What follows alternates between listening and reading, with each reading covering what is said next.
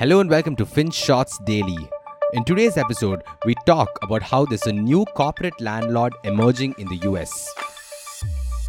Imagine for a moment you're all set to buy a nice new home.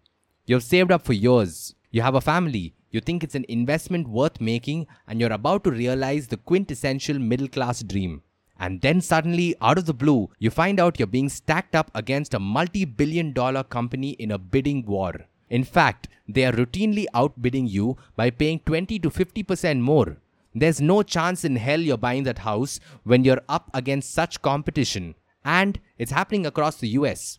According to the New York Times, Wall Street has pumped in some $60 billion to buy thousands of properties meant for middle-class buyers. In some instances, institutional buyers have even lapped up entire neighborhoods. As per John Burns Real Estate Consulting, roughly 1 in every 5 houses sold is bought by someone who will never move in.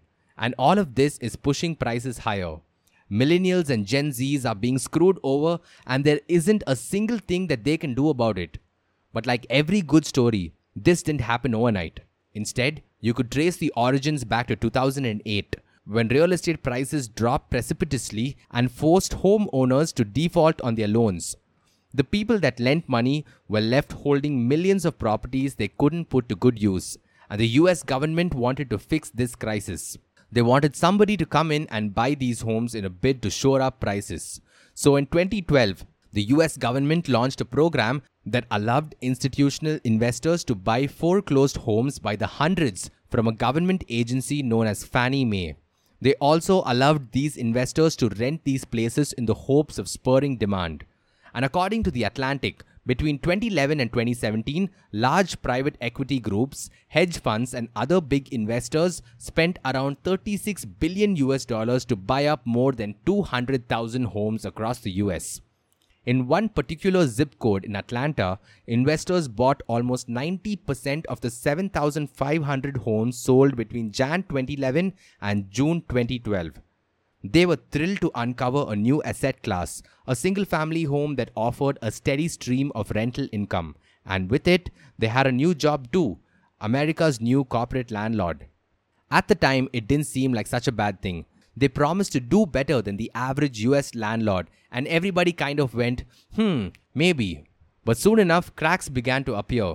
Tenants were evicted on short notice. They didn't really do much on the maintenance front.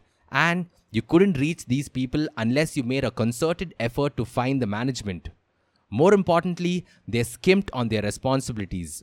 The only thing that mattered? Rental yields.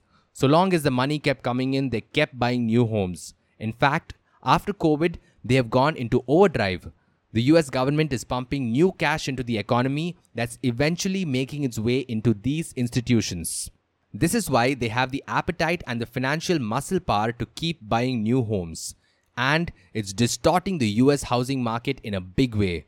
People looking to buy new homes are being made to compete with companies like Invitation Homes, the largest home leasing company in the country, and it's effectively locking out an entire generation from ever aspiring to own a home. A truly tragic set of circumstances indeed. Thank you for listening to today's episode. And if you want to share your feedback or suggestions, do drop us an email to hi@finshots.in. Until next time.